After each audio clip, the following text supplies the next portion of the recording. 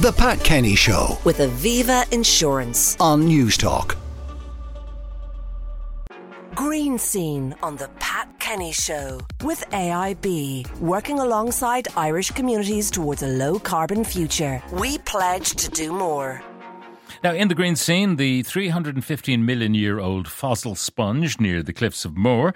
But first, why so many animals feel the need to tidy up? We're joined by Dr. Ruth Freeman, Director of Science for Society at Science Foundation Ireland. Ruth, good morning. Good morning, Pat. Now, you heard that item on Moncrief during the week about the mouse who was videoed by his owner.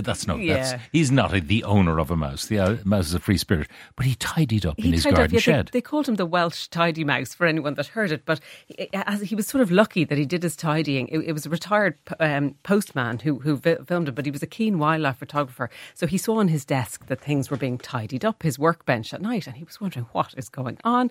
He set up some cameras overnight and he could see that it was a little mouse who was sort of popping out. He was picking up things like screws and nuts and bolts, even little bits of clothing, and he was pulling them into the middle and tucking them away neatly in a box in the middle of tidying. Tidying. Yes, and no matter what no matter what Rodney left out, the mouse would tidy it away. So it was kind of fascinating. It got us thinking about why animals might be tidying, and are there other animals that tidy? And as you said, it's actually more common than you might think. Starting with the mouse, what is it in nature that makes the mouse want to tidy? I mean, I suppose mice, by their nature, they do a number of things. I mean, one thing they do is they nest, so they go and gather things to make a cosy nest, and that is one possibility that's been raised here. The screws might be a bit uncomfortable. Exactly, not the coziest, but scientists were wondering, is it a male or female mouse, because we don't know that yet.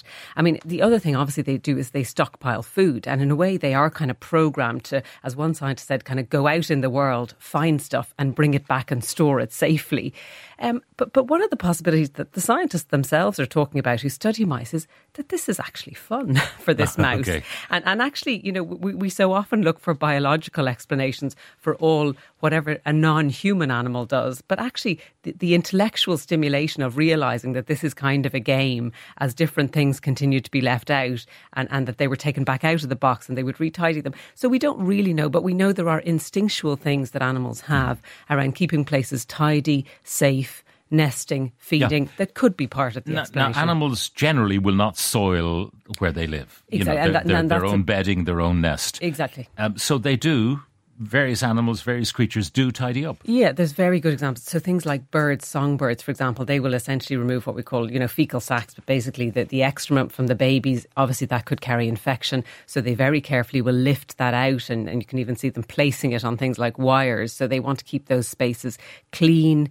As well as excrement, of course, in large colony animals like ants or bees, you could have dead bodies inside the hive, and they will be very carefully removed. So certainly keeping the place clean and hygienic, as we tidy ourselves for that reason, is one of the reasons why animals might tidy. The rattlesnake. Well, this is the other reason you might tidy. And this is, of course, if you're a hunter or if you're someone who's hunted, you might like to keep a clear view. And what the rattlesnake does, people will sort of be familiar with that big triangular head and the big wide neck that they have. And they actually use that to sort of declutter their space. They push aside grasses and long plants, and this may give them a clear view to prey. We'll see the same thing in some fish. So things like a damselfish, they may have sea urchins and algae that grow around the sort of entrance to their burrow.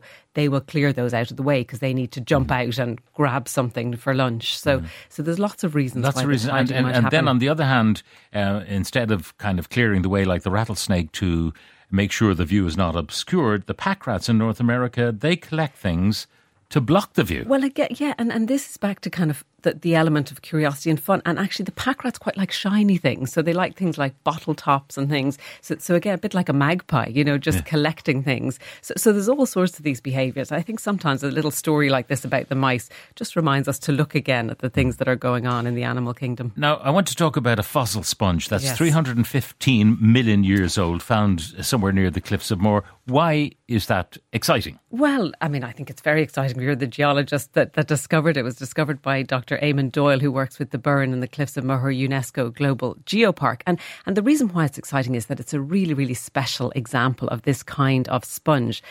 So it's a sponge that's called a Cyanthophycus ballori, and it looks a bit like a modern day sponge. So this sponge doesn't exist anymore. It's like a Venus flower basket sponge. And anyone that's watched documentaries on wildlife and nature will recognise these kind of tall, cylindrical sponges that grow almost like fingers up from the coral reef, and they can be about 50 centimetres high, and they kind of have almost like a ring of eyelashes around the top, and they're filter feeders. They siphon the water. I used to think that sponges were plants. Yeah, and of course they're little animals, and in fact they're one of the first multicellular forms of life that ever emerged on Earth. They've been around, for around 500 million years, and I think so this is an amazing intact sponge, because sponges, as you say, they're animals, but their bodies are made up of a very fragile glass-like skeleton made of little things called spicules that are held together by a very delicate organic mesh. And of course, that usually doesn't survive fossilization. So it's very unusual to find such a big and complete sponge fossil. So it's wonderful that we found one here in Ireland. And it comes from a time even before the Atlantic Ocean existed. That's how old this is. So the rocks that make up Ireland would have been in the equator around the time that this sponge was fossilized, and they've moved now to where they are today. I rightly or wrongly associate sponges with warm waters, but we have still around Ireland living sponges. We do. And again, that is, I think, possibly one of the most interesting things about this story. So it kind of reminds us that we have these species here, and we don't just have a few. We've nearly 300 different species of sponges in this country. We have freshwater sponges, and we also have the typical marine sponges. And just to give you a sense of the amount of diversity that we have in the sponge world, around Rathlin Island alone, there's over 134 different species of sponges that have been recorded. Are people still picking sponges to use when they're bathing? I mean, I think in some countries that does still happen, but I think now more and more we are recognising kind of the important sort of niche in biodiversity that these sponges play. Because they're filter feeders, they have an important role in cleaning our waters, so that's a very good thing. But also, we're also recognising that they are food for some animals, so not very many, but some molluscs and fish will feed on these. And of course, they often are associated with coral, as you say. And while we associate coral with cold water, we have our own very special cold water corals here off the west coast, and as far off as the kind of Rockall Bank, which I suppose is under contest at the moment who exactly owns it. But there are these amazing corals and sponge formations that are protecting our seabed, and with formations that we only really see, as you say, in very sort of tropical climates.